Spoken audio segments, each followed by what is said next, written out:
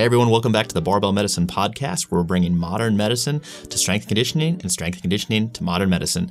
I'm Jordan Feigenbaum, and we've got a very special guest today, Alan Flanagan. Alan Flanagan is also known as the Nutritional Advocate on Instagram. He's a trained lawyer. He's got his master's in nutrition, and he's finishing his PhD in nutritional sciences. So he's a great guest to have on our podcast today. Got a lot of interesting questions. We'll go ahead and say that we had a little problem recording some audio, but I spent a lot of time on it. I think I got it pretty good, but you guys might want to give me a little more leeway on this one. I'm really excited for you guys to listen to the content though, so hopefully you guys enjoy this podcast, and I won't waste any more of your time. Let's get into it. Okay, so we are joined here with a very special guest. Alan Flanagan is not only a lawyer, is also a PhD student, right? You're finishing your PhD in nutrition sciences. He is the nutrition advocate on the Instagrams. Alan, thanks for joining us, man. Thanks for having me, guys. It's great to finally get around to this. Yeah, there's a backstory. I mean, we tried to do this like probably 2 months ago when he published all these articles on our website, which we're so thankful for. And we've got a bunch of traffic and a bunch of good feedback. It's just, when you're actually busy doing things, it's hard to like, and also you live, far away. So your time zone, I mean, what time is it there now? It's like 5:45 or something like that. 5:45, yeah. Yeah. And but you're also both in different US time zones, right? Yeah, correct. So there's 3 time zones that need coordinating in the context of people's schedules who are actually like doing shit. Yeah. But it is kind of like what we did with Mike and Derek for a long time. There was a lot of like behind the scenes banter and discussion about stuff before we finally ended up coming out with some stuff. And we've been doing the same thing with Alan about, because he's very prolific with his Instagram stories, and he'll post some interesting research paper and we'll start digging into it. And we were like, hey, this guy seems to think like we think. Let's do something together. So confirm our biases. Yeah. So Alan, I just give people kind of a little insight into your background, your history, like how you came to be here, just so people get to know you a little bit better. Yeah. So started out like most people, I guess, maybe with our kind of backgrounds, interested in nutrition for sport purposes, which at the time was rugby growing up. Always really had it as kind of a little more than a casual interest. I would consider it the way that someone might have a hobby interest in, say, history or something. They might read a lot about it in their spare time. So that was kind of me with it. But I took a different route academically. I did history and English as my undergrad, and then I did law afterwards. And then I started practicing as a lawyer. And all the while had this interest in nutrition on the side. But I think part of one of the benefits of being legally trained was I was more inclined to seek out facts. So when I was doing my own self-learning with nutrition, I needed somewhere to resolve the information I was getting. So I became a PubMed warrior. But I had no idea what I was doing. We've all been there. Yeah. Not a bad place to start. I could have started with paleo blogs, relatable, advocating to that. But that really became a kind of light bulb moment for, there is a lot of stuff going on here that I don't get, and I want to know more. And so that started the formal education process. And once I was in that machinery, it became a kind of self-perpetuating cycle of increasing interest, and just going deeper and deeper down every rabbit hole that I could find, which ultimately made me realize I was spending more time on nutrition science than my job. That was kind of an indication that maybe I should. It was time. Yeah, exactly. So thankfully I did my MSc at the University of Surrey, which is an amazing university in the UK for nutrition science, and does a lot of great research in that space. And I had a couple of informal conversations with some of the profs there about wanting to stay for a PhD.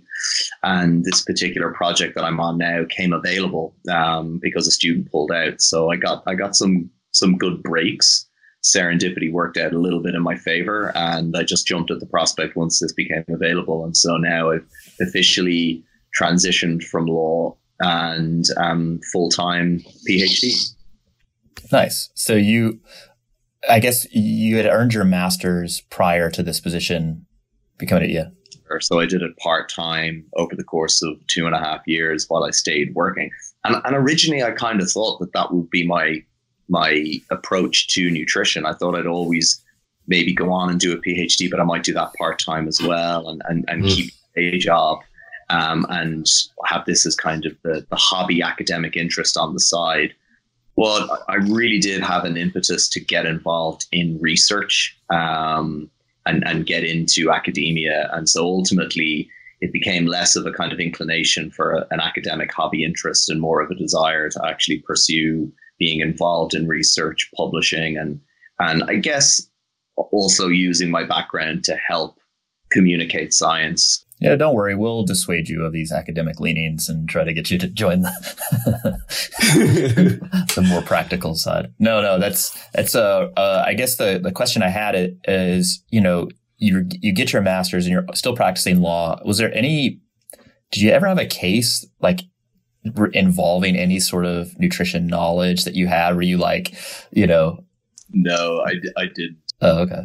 It would have been funny. Like I definitely used to have these funny thoughts about, how could you combine the two in a legal sense, Sure. Take some sort of constitutional action to the High Court or the Supreme Court, challenging the food industry's emissions. I mean, on some sort of basic right to health or something. I don't know. Yeah, that would get you some press for sure. Or, one of the NHS like organization. Yeah, you could get in there and I don't know. That'd be interesting. All right. So, how much longer do you have on your PhD? 3 years. Okay, so short time. That'll be a little while. Yeah, but you get to do research while you're earning your PhD. And you get to teach, and you're not practicing law at all right now. Not at all. No. Okay. So being involved in research is great, and I've got great supervisors, and the setup there is fantastic. So I'm I'm very excited for the next few years. Yeah, I'm excited to see your internet arguments become more and more prolific.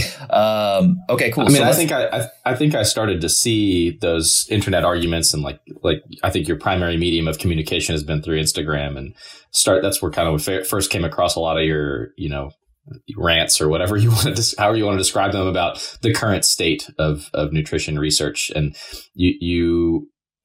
you're critical in many ways, but there are other things about the world of nutrition research that lends itself to generating lots of misconceptions and confusion in the public. And I think that that's one of the big areas that we want to try to help some of the audience understand, is like where that confusion comes from, why it's so prevalent, and kind of the path forward for nutrition research. So where do you think all that kind of comes from? Why is this nutrition research world so confusing and so much conflicting information for people? Yeah, I think at the most basic level, I think the problem arises in that as a science, as a health science, nutrition is probably unique in that it also doubles up as a belief system, right? So, I don't know anyone that, necessarily, say, in the field of psychiatry also believes in the biopsychosocial model as some sort of religious calling. We have that odd cognitive bias overlap with nutrition. And so I think that is problematic for the way in which the wider discourse about nutrition evolves, because people are fundamentally talking about something that they actually believe and is part of their self-construct. And then I think at a deeper level, with the actual study and science of it itself, nutrition is quite difficult to do. And the early evolution of nutrition as a science very much was focused on actually identifying compounds in foods that seemed to have a role in health. Prior to that, there was some indication that foods had a health benefit, but no one could actually identify the constituent responsible for those health effects. So the reductionist model of investigation was very useful in that period in the early 20th century, right up until the 1930s, and allowed for the identification of most vitamins and minerals. And that was really appropriate for the time, because public health at the time was faced with a lot of diseases associated with single nutrient deficiencies. So pellagra and vitamin B3, or in the Far East, beriberi and vitamin B1, and identifying these nutrients as causative in terms of deficiency and disease allowed for programs to be put in place to eradicate that deficiency and improve population health. So that was hugely successful. But from the 1970s onwards, we've had a shift to chronic lifestyle diseases that aren't associated with any single isolated nutrient deficiency. But we've still forced that reductionist model onto the field. And in that time frame as well, we've had kind of leaps and bounds in evolution of the biomedical model, which is very much a tool as an investigative model that evolved to test drugs or to test interventions. And it's not particularly well suited to the study of nutrition. It misses the forest for the trees by still wanting to dig down to an isolated constituent of food and ignoring the effect of the whole food itself and the wider diet pattern. It often means that the strictures of the model in terms of design setup mean that we end up with some fairly farcical conclusions. So an example I always use for this is vitamin E. So we have some strong epidemiology that goes back to the 1970s that high dietary intake of vitamin E is associated with lower incidence of cardiovascular disease and neurodegenerative disease. So from about the mid-90s onwards, people thought, right, well, let's take this nutrient and let's put it into supplement trials and let's look at these outcomes. And pretty much every single one of them failed. So the conclusion that is then made in that model of inquiry is vitamin E does not have a role in reducing, heart disease, for example, or dementia. And that's actually not the hypothesis that has been tested, because what's happened is the hypothesis that has been tested is this isolated nutrient independent from the food sources that provide it in the wider context of diet is not associated with improved health outcomes. And we've had this rigid fixation on nutrition and its limitations recently, and as if other modes of inquiry haven't actually evolved, and they have. And the best example of this is the biopsychosocial model. And that evolved in the 1970s because people in that field felt that the strictures of the purely biomedical model weren't doing enough to properly investigate and have applicability of findings in terms of psychiatric conditions. So you'll see a lot more. There's this assumption, I think, that the very biomedical RCT, the double blinding, the placebo, the treatment group, very distinct from as an intervention and very definable, is the only model of inquiry. But there are multiple styles of randomized controlled trial on a spectrum, early explanatory, which is what we're talking about here, to more pragmatic, which is probably less strictures of control, but more applicability. And that's what the biopsychosocial model evolved to. And nutrition science probably needs to do a similar step in evolution. So I think that a lot of the difficulties that stem in terms of the conversations come from people's, I guess, inability to fully grasp why nutrition science is somewhat different. Yeah. And it allows them then to run away with results that probably aren't representative or accurate.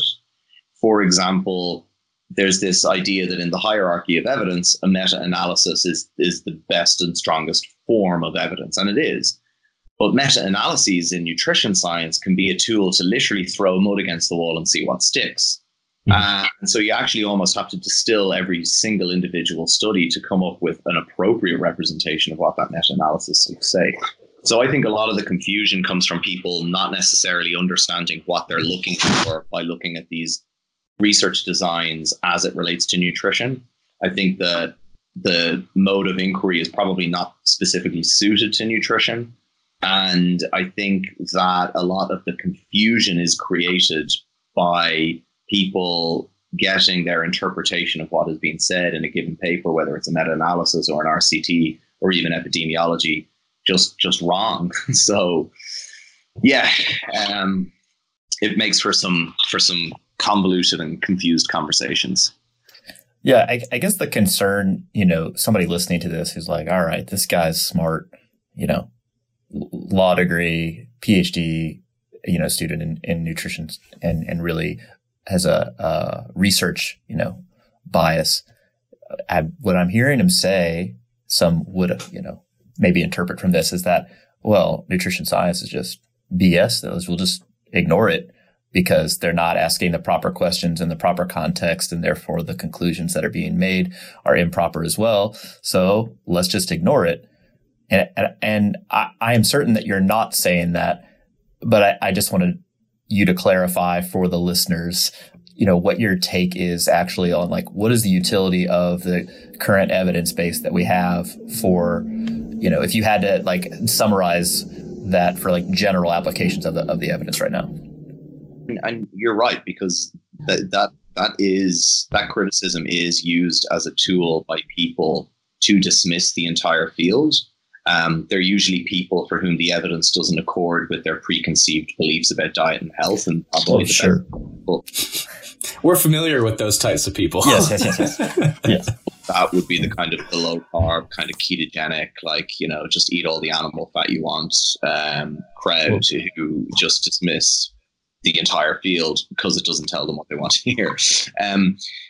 Interestingly, despite these limitations, we actually know more than enough information of the most basic parameters of what constitutes a healthy diet, despite these limitations. And that's because the entire model itself isn't flawed. It's just an awkward fit, but there's still some parts where it fits.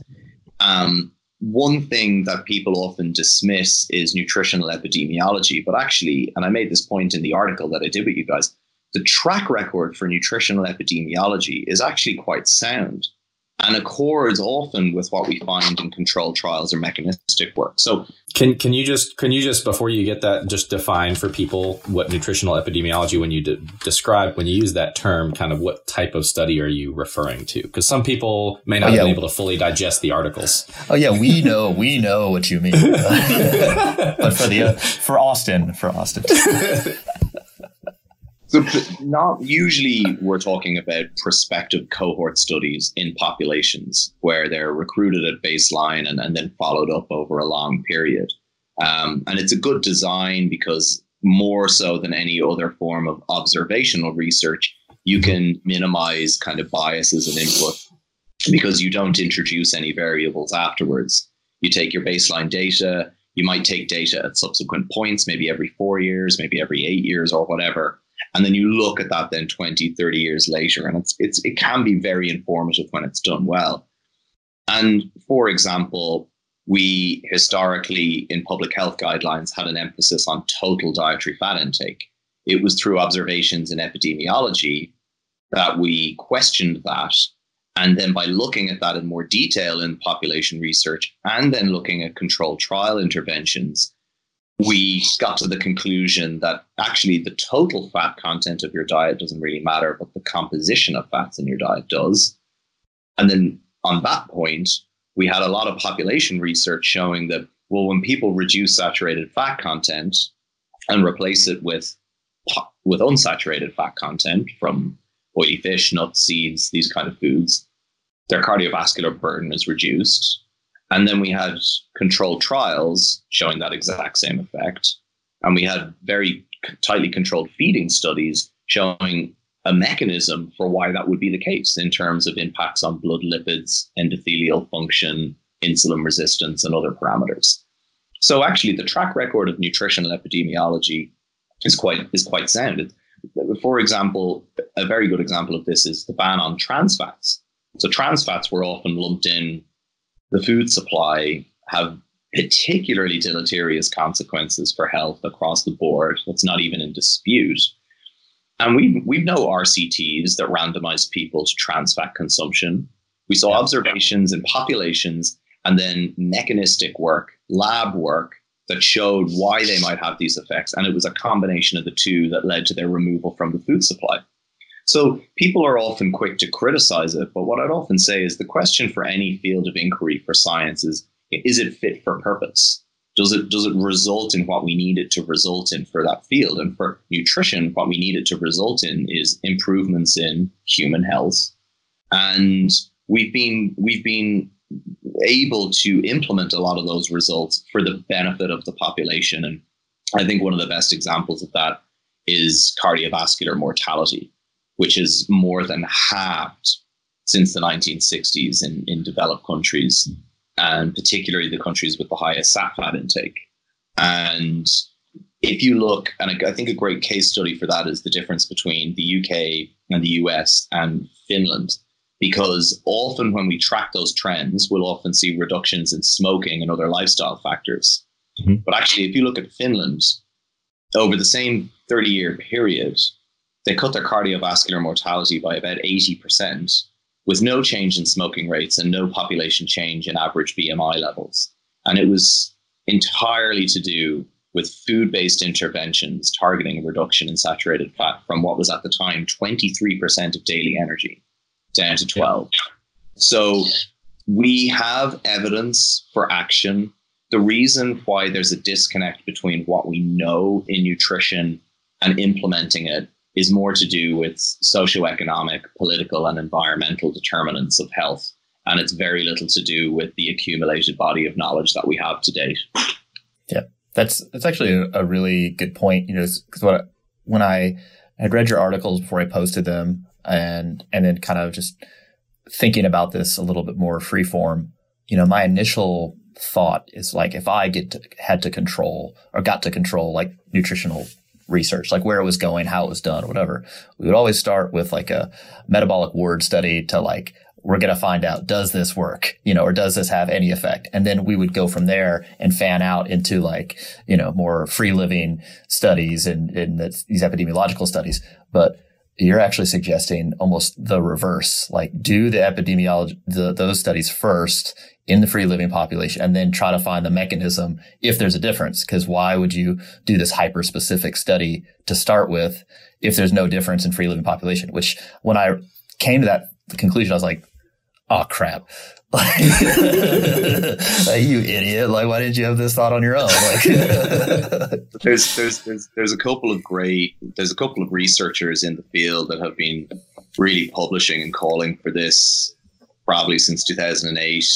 Linda Tapsell is one, and David Jacobs is another. And what they called it was a top-down approach versus a bottoms-up approach. So the biomedical model is a bottoms-up approach. It's the reductionist focus that is like, let us go down to this specific compound and look at this and build up from there. Whereas in a top-down approach for nutrition, it's like you look at the level of diet patterns in populations, what seems to be going on, and then you funnel down and you work through food-based interventions, look at the mechanistic work, do lab studies. The reason why metabolic ward studies ultimately aren't feasible for a lot of questions is because their design is so tight and everything is so tightly controlled.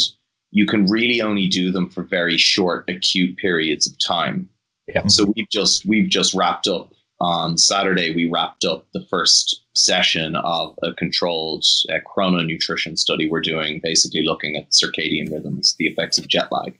That was at 8 days, though. You can't lock people away in a lab for much longer than that and have a catheter hanging out their arm. Yes, you're wrong. So, point being that diet disease interactions are not acute. They're chronic. These diseases have long latency periods. They'll develop over 20 or 30 years of an exposure. So prospective cohort studies are an amazing tool when they're done well to be able for us to look at this exposure as it happens on the ground in the population. And then we can dig in and find some mechanistic work. And it doesn't have to be exclusively separated in that way. And a good example of this that I when I give talks, I put this slide up and I use two graphs. One is from a paper published in 1997 that was an analysis of metabolic ward studies going back to the 1950s, looking at the effects of controlled feeding of different fats and carbohydrates on blood lipids. Mm-hmm. And what they did was they modeled the effect of substituting 5% from one with the other. So 5% of energy from saturated fat with carbohydrate, from saturated fat with polyunsaturates, and so forth. And they modeled that relative to reductions in blood cholesterol levels. And you see this hierarchy that emerged in those feeding studies going back to the 50s, where the greatest effect, the most significant reduction, a positive benefit, was replacing with polyunsaturated fat, followed by monounsaturated fats, followed by complex carbohydrate. Then you extrapolate that then and look at that through the lens of the epidemiology that models 5% substitution, and you will see that exact same hierarchy emerge. The most significant effect will be substituting PUFA, and then MUFA, and then complex carbohydrate. And there'll be no real change with refined carbohydrate or sugar. So we have this mechanistic work that dates back to the 1950s that ultimately emerges in epidemiology when the models are done correctly. So there is a consistency between epidemiology and the controlled work that is sometimes, I think, lost in the shouting. And so definitely it's not that the biomedical model cannot generate positive results. It's that there's just parts of it that are awkward and we do need to think a bit more about. So you're building a case for these things in multiple different, coming at it from multiple different angles, using multiple different methods, and when you get consistency between them, you're building a stronger and stronger case. But with the problem that you laid out at the beginning, where nutrition gets to be a religion for some people, that becomes problematic when it conflicts with that, or then certain types of evidence you said there's no like pro trans fat group out there that are still denying that evidence. But when it comes to, carbs or fats or animal foods or something like that, there's always going to be people for whom the evidence is never going to be enough, or they may always demand a large scale, 50-year RCT in a metabolic ward that they know is never going to happen or something like that. Yeah. And that's how those groups are fundamentally being anti-science, because if they're going to dismiss any body of accumulated evidence, including, controlled trials and what are considered the higher quality evidence, because it doesn't accord with their perspective, and then demand a level of evidence that will simply never be forthcoming in any realm, then that you're dealing fundamentally with quite anti-science thinking. It's like Trump's tweet when Chicago froze over and the Midwest froze over, and he was just like, who's talking about global warming now? Oh, God. And there was a comment underneath from someone in Australia saying it's 45 degrees down here, you idiot. Yeah, well, it's the anti-science thing is super interesting in these scientific fields, because again, yes, it's in health and medicine and fitness and all these related fields. There are people who are saying the research is bad. And then not only the existing research that we have is bad, but we're also not even publishing all these like negative outcomes. So we don't even know what's going on. And then on top of that, they have this cognitive bias that they may or may not be aware of how much that's influencing their own like interpretation of actual evidence. And, it's interesting because you do have this law background. So you're like aware of the, the Rawlsian like veil of ignorance. If you want justice, like in a particular like argument, or like trying to come up with like a condition that's fair for everyone, then you need to like remove your own like social standing and anything, your own position to come up with these rules. But they can't remove themselves from this, where they're at. And they're like, so for instance, if a person's heavily vested in paleo sort of ideology or whatever, then everything that they read and, say or whatever is cloaked, filtered in this paleo sort of bias. And it's like, well, of course you're going to deny data suggesting that saturated fat replacement with polyunsaturated fats improves outcomes, because that doesn't fit any mental model you currently have access to. So yeah, well, so I look forward to future rants just due to this. It does kind of, it's one of the things that bothers me about nutrition, because, part of the reason we have science obviously is because as human beings, we are prone to these. And I, talk about bias and cognitive fallacies, and none of us are immune from them. And that's totally okay. It's part of the human condition, which is why we put tools in place to be able to investigate things while minimizing those factors.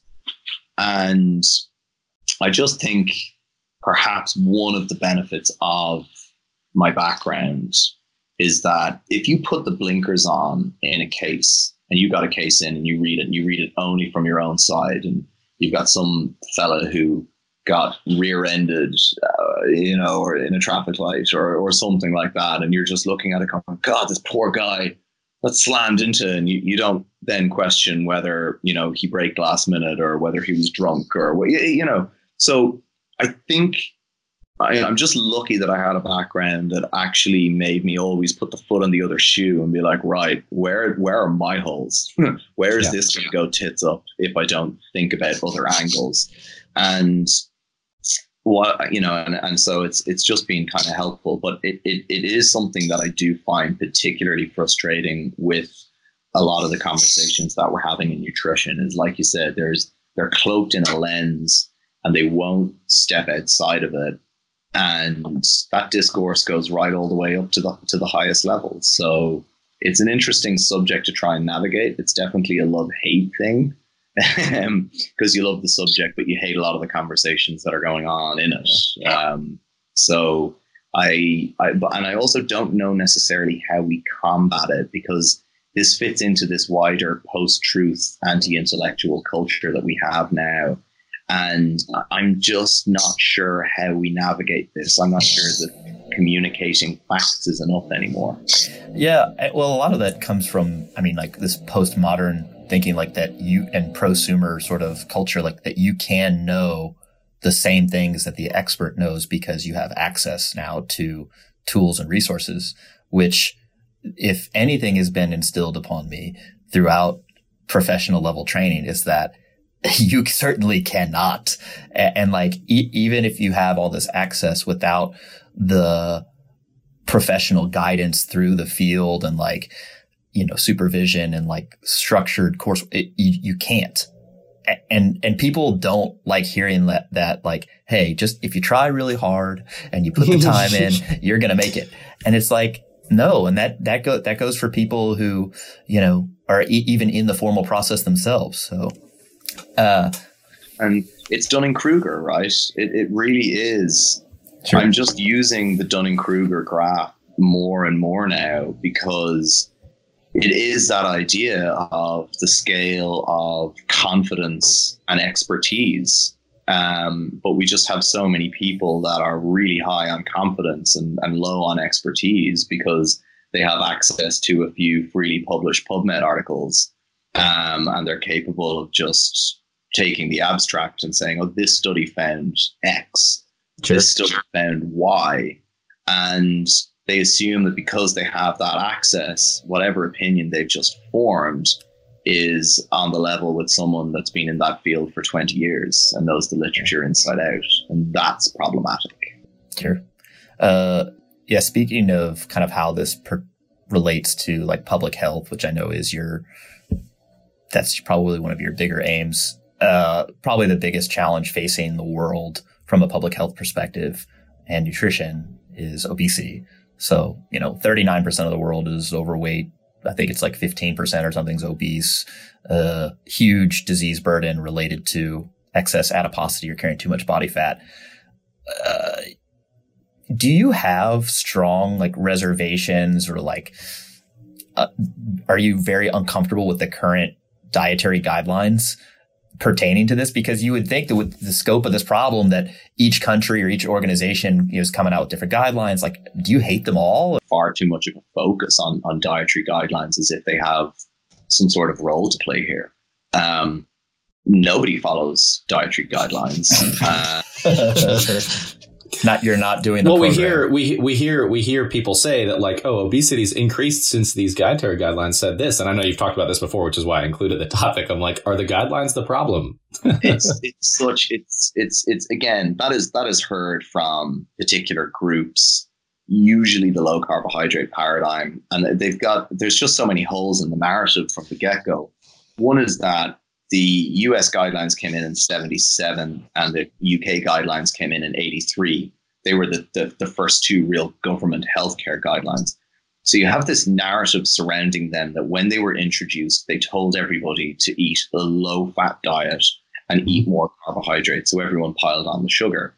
But all you have to do is actually read the guidelines to see that they recommended, for example, replacing saturated fat with polyunsaturated fat, that they recommended increasing dietary fiber intake, reducing salt, eating more vegetables and fruit, and basically everything we fucking know about what's good about diet and health. So this is the point. The fundamental principles of what we know about diet and health haven't really changed that much. The big picture stuff, and all guidelines encompass, is the big picture stuff. And the reason that they're just such a non-issue in this conversation is because the primary drivers of all of this increasing chronic lifestyle disease burden are socioeconomic and environmental. And they've had nothing to do with guidelines, because the guidelines don't dictate that the greatest concentration of fast food outlets are in the areas of lowest social or highest social deprivation. They don't dictate that people have less time, no food preparation skills, single parent working households, increasing numbers of people in the workforce. They don't dictate that the price and cost of a hypercaloric diet is the lowest overall that it could ever have been, when historically the issues facing lower socioeconomic sections of society was malnutrition or undernutrition. Now it's overnutrition. So in many respects, this is a triumph, and I put triumph in quotation marks because I'm saying it pejoratively, of the neoliberal economic model, that we've managed to create food availability and energy availability in the food supply for the absolute cheapest cost. And that the people that are exposed to this exposure, to this environmental exposure, which is what it is, typically in any Western developed industrialized country, are the lowest socioeconomic strata of that society. And what's interesting is that wealth disparity within a society is the greatest driver of the health disparity in that society. So the countries with the leading statistics for chronic lifestyle disease, the US, the UK, and Australia, are also the countries with the biggest wealth divides between haves and have-nots. And that's really not coincidental at this point. So the dietary guidelines have been like, if someone, spitting at a tank in terms of the impact that it might have on this advancing machinery.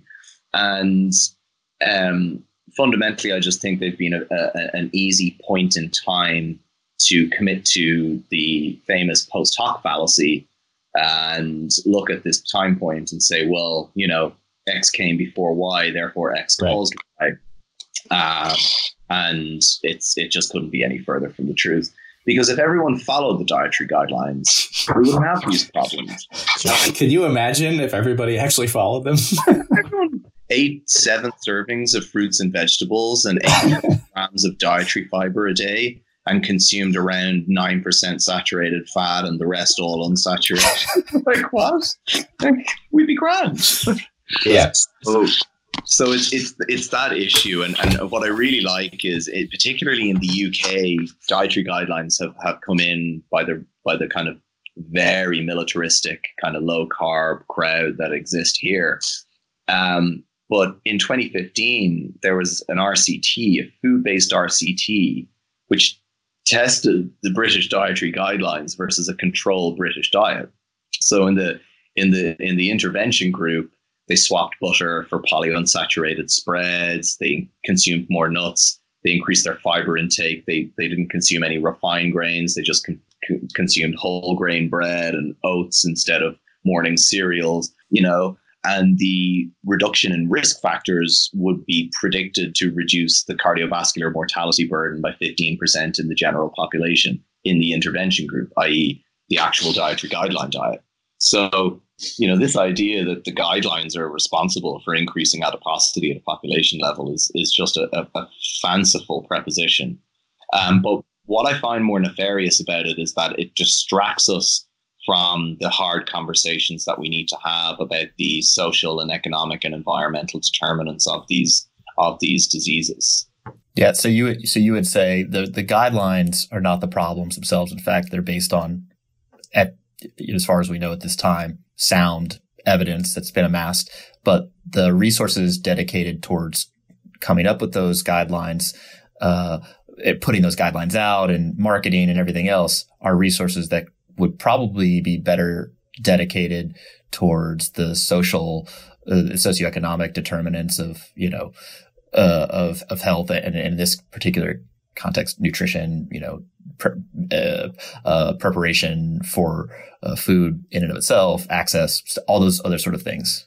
Yeah, absolutely. We would be better off putting those guidelines into action in the context of mandatory regulation of the food industry, reformulation, and all of these various upstream interventions that aren't targeting the level of the individual. Because right now, our approach at a public health level still is very much oriented around the personal responsibility narrative. Here, we've given you the guidelines, you just need to suck it up and do it. And that's obviously problematic, because the idea, if we're acknowledging that these issues are primarily driven by, socioeconomics and the environment, but we're not modifying the environment and still expecting people to take action, then that's a bit of a sick joke we're playing on ourselves right now. And I think if we accept that these chronic lifestyle diseases are the issues that they are, the most obvious analogy is the smoking issue and the tobacco industry through the 60s.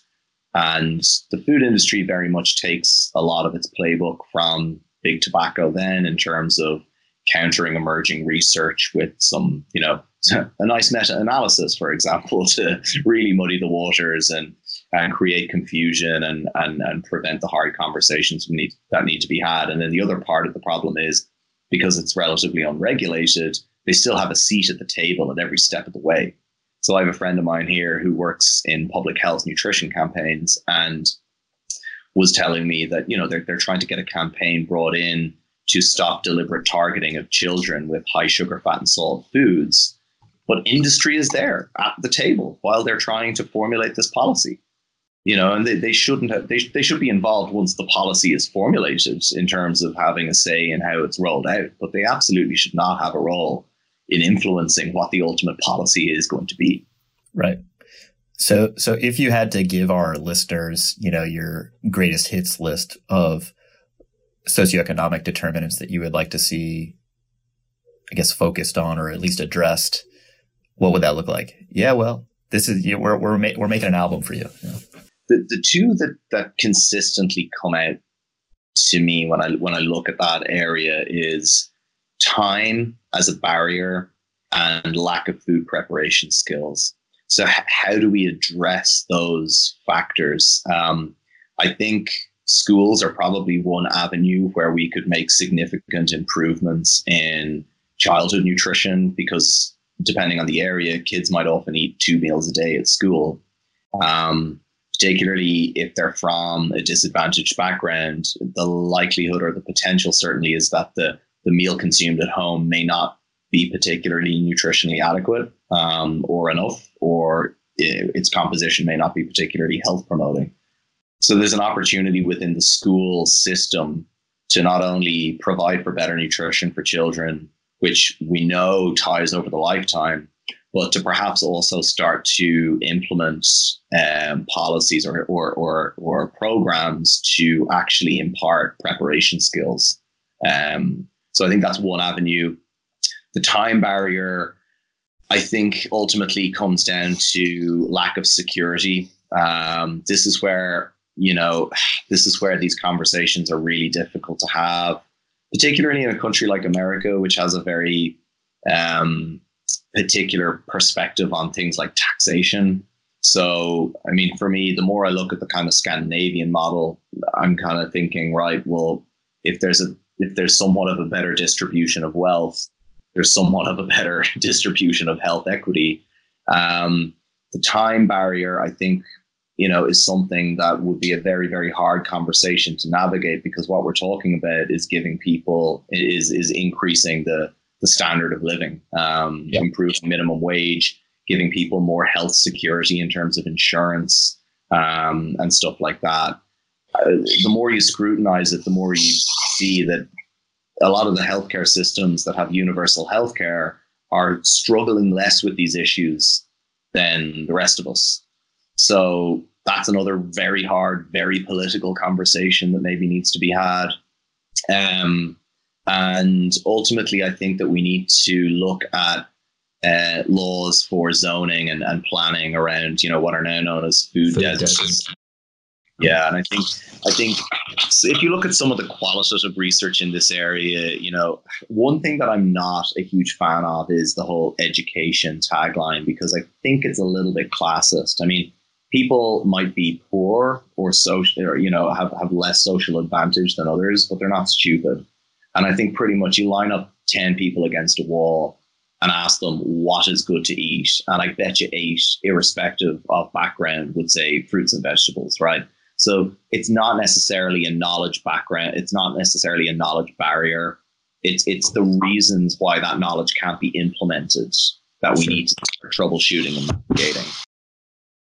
These are really hard conversations. I do think that we need to look upstream, and I do think mandatory regulation is probably the only way forward for modifying the environment downstream. I'd be a big fan of introducing a cap and trade approach to emissions and learning from what we've done with carbon emissions in the environmental realm. I think we can apply that to food. So it's implemented now to a degree with sugar, but I think we could do it with the fat or total calorie content of a lot of common foods that are consumed, and put in place a cap and trade approach to ultimately reduce that over the course of, say, 10 or 20 years. So, yeah, these are a lot of controversial and politically charged topics. Like you said, we don't, Jordan and I don't tend to let our politics out in this medium very much, but this is a situation where it's so tightly intertwined with the stuff. And, to anybody who's listening in America, they'll readily identify many, liberal type leaning perspectives that you're describing there as ways to reduce that kind of those massive disparities, from a socioeconomic status that end up kind of having downstream consequences from a health perspective. But health consequences of this stuff are never part of the discussion on the political side of things. They're, they're not like concerned with that at all. They're just concerned with like money at the end of the day and how much, am I getting taxed or how much am I taking home at the end of the day? And that's like pretty much it. Yeah. I mean, if you were trying to implement a change in your community or in like at a national level, you'd want to make everyone better to the extent that you can improve like their health, and you wouldn't want to make anyone worse, right? Like that would be like the big aim. And so if we as a society are in agreement that like health, and then the health of our individuals is of higher priority than wealth, then some, very difficult conversations then have to be had, because you're not going to make everyone healthy to the same level or healthier to the same level. But we have a potential to those who are ready to make changes, or it's accessible to them, you'll make them healthier and engaging in more health promoting behaviors. And you're not going to make anybody worse from a health perspective. You might make some shareholders in some very powerful organizations, hurt a little money, finance wise, but not health wise. And so it really, I'm in agreement with kind of all that's been said here. It comes down to very difficult conversations about what is more important, and with people who are very powerful. And yes, that's the hard part. There is a way to economically frame this argument when we look at the sheer economic cost of the burden of chronic lifestyle disease. So while there may be some short-term, issues to iron out, there's no reason why, if we frame this as a population-wide issue and we say we're all kind of in this together, so to speak, and there may be sacrifices for, say, people that are like mega wealthy, like maybe there's an increase in tax, for example.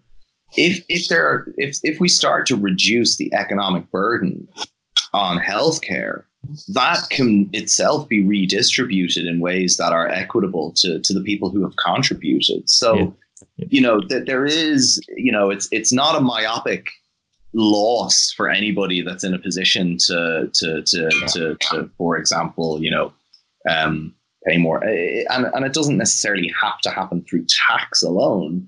regulation and legislation can have a huge part to play in this without denting people's pockets. Sure. But it is definitely, I think, inevitably going to have a component that is like, we need to help people in society that have lost more ground than anybody in the last 40 or 50 years. The people that are most vulnerable, the people who are the worst. Yeah.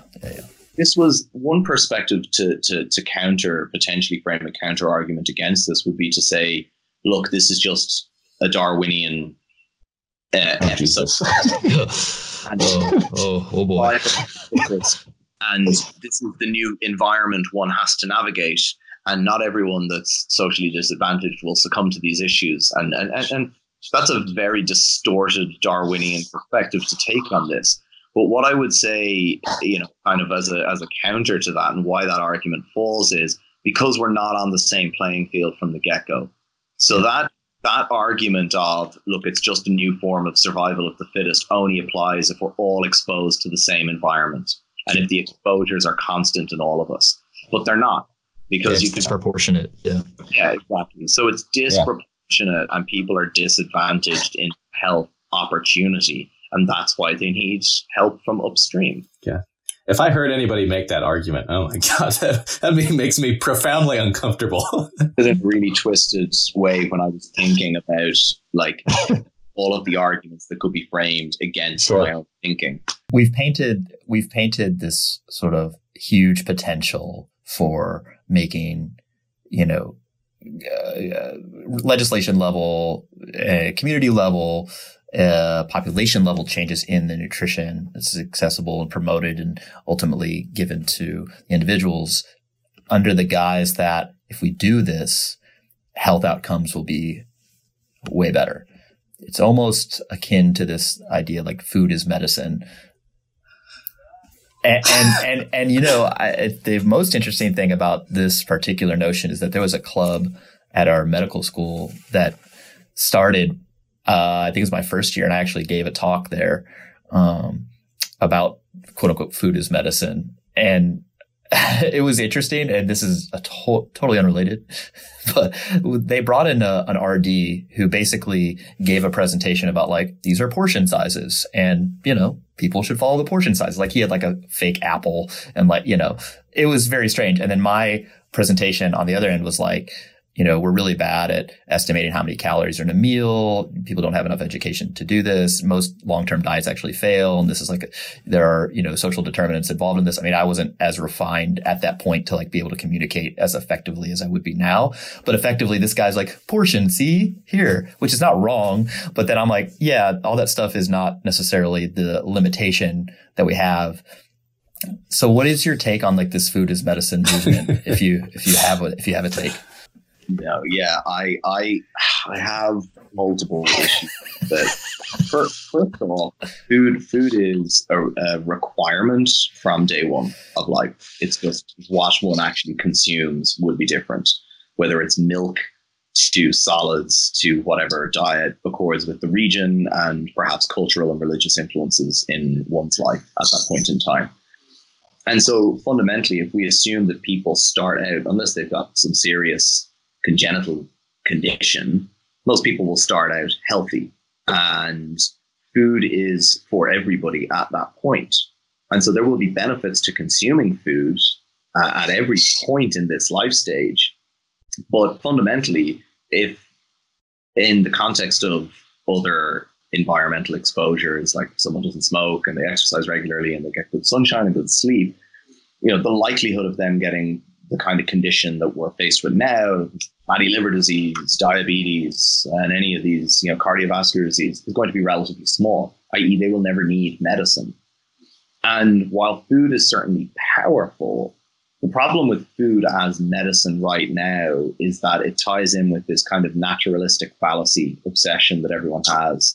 The conditions that we face in society are so egregious to people that the only solution clearly is to kick off our shoes and go walking barefoot as our forebears did. And, go back to this very return to nature concept. And the danger with that is that people overestimate the benefits of food and end up with somewhat of a disdainful view of conventional medicine, because to it hasn't necessarily stopped the increase in chronic lifestyle disease. And a good friend of mine here, who is a medical but knows her shit with nutrition as well, in a talk she gives, which is the mortality burden of disease globally in 2007, and HIV is number 5. And now, merely kind of, just about 10 years later, it's not even in the top 10, and diabetes is number 5. One is, oh my God, conventional medicine is failing everyone. The second, and the correct one, is, oh my God, conventional medicine is fucking awesome because it's doing what it set out to do, which is eradicate communicable disease. So none of us are ever going to get polio or tuberculosis. Vaccines have been... And you might get now, someone might contract HIV, but antiretrovirals will keep them alive and they will live a fairly normal lifespan and they won't succumb to AIDS. Sure. And if you get leukemia and then a bone marrow transplant, you might just be relieved of your HIV burden entirely. It's happened twice, so it's high probability. Right. And it's just these issues that we have yet to really troubleshoot. The problem with food as medicine is that people overestimate the effect of a nutrient or food and then dismiss available treatments that are going to have a big impact on their prognosis. And at the end of the day, as an example of this, statins will reduce your LDL levels to a greater degree than diet ever will. And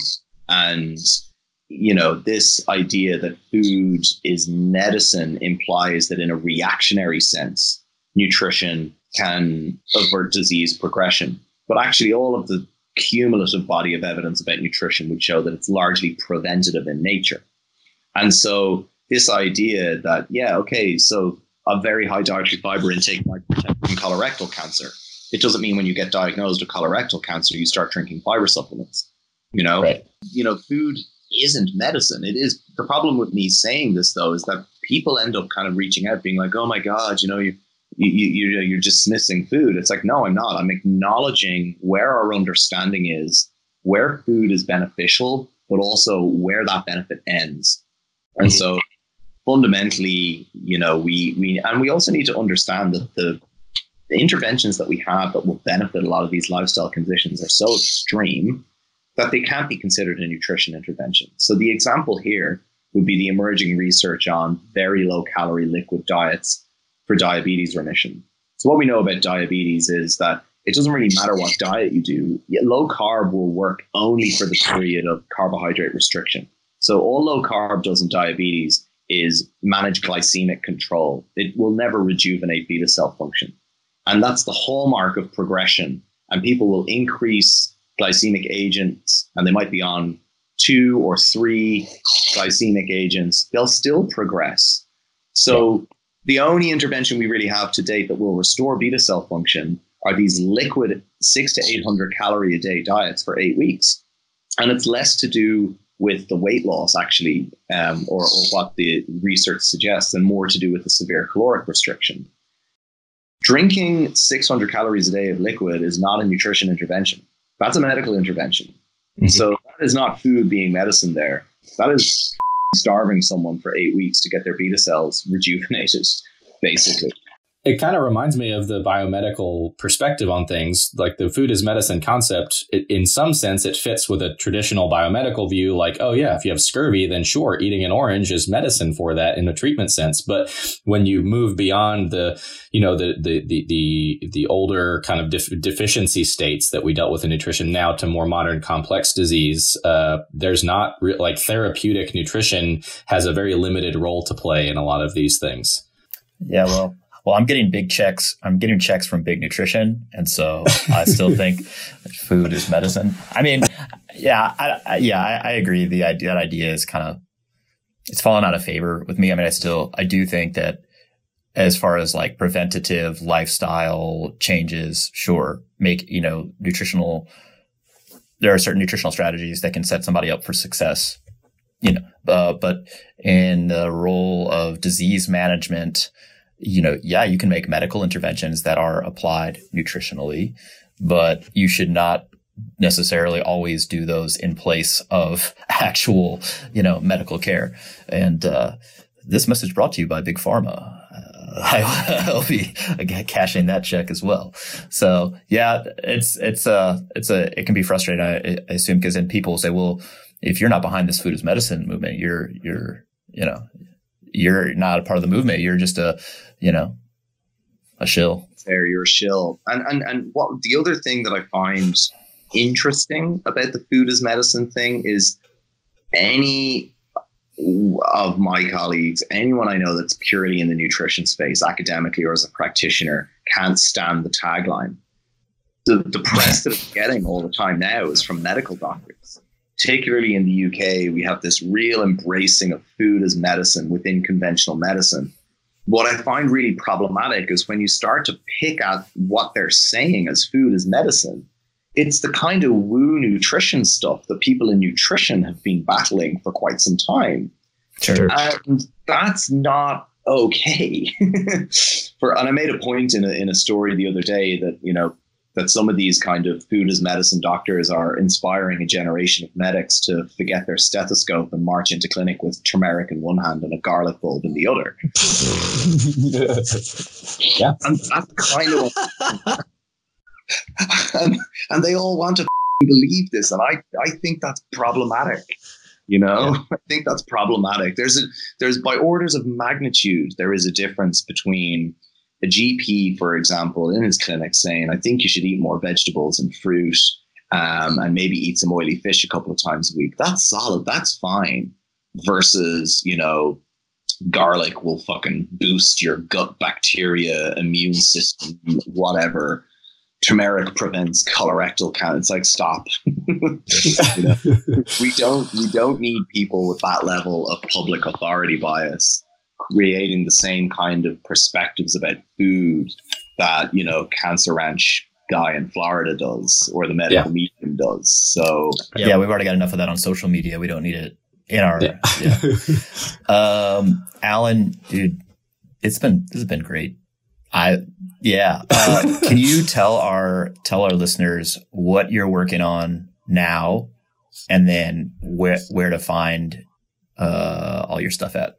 Yeah. So right now we've just finished the first phase or first session of 4 that we're doing, looking at the influence of circadian rhythms on your metabolic responses. So we want to see whether if you have a preferential response to food intake earlier in the day, is that because of behavioral patterns? You're just awake, you move more, you're more active, you train later or whatever, you train in the morning.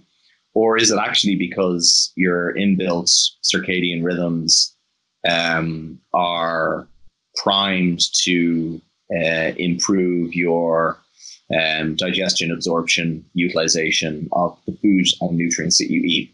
So we're doing some mechanistic work on that in the lab, where we do a 5-hour jet lag protocol and look at people's postprandial or post-eating resting metabolic rate changes, blood lipids, glucose tolerance, and all this kind of stuff. So that's the project at the minute. Where you can find me is on Instagram at @the_nutritional_advocate. And I will have a website that I've been working on quietly in the background coming out at the end of next week, hopefully, is the schedule for it. So yeah, it's kind of just my Instagram on steroids. It'll be published someplace to stay instead of self-destructing knowledge.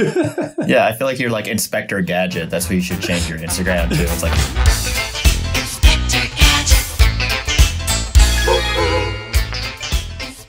All right, thanks for listening. Make sure you come back next week. We've got a podcast with Dr. Carl Nadolsky. Carl Nadolsky is a board-certified endocrinologist. He's going to take us through all the nuances of hormones, and it's a really good podcast, so I'm excited to drop that one next week. If you guys haven't yet, leave us a 5-star rating and a review on iTunes. It really helps us out, helps us get our message out, and we really appreciate it. As always, we'll see you guys next time. Thanks for tuning in. See you.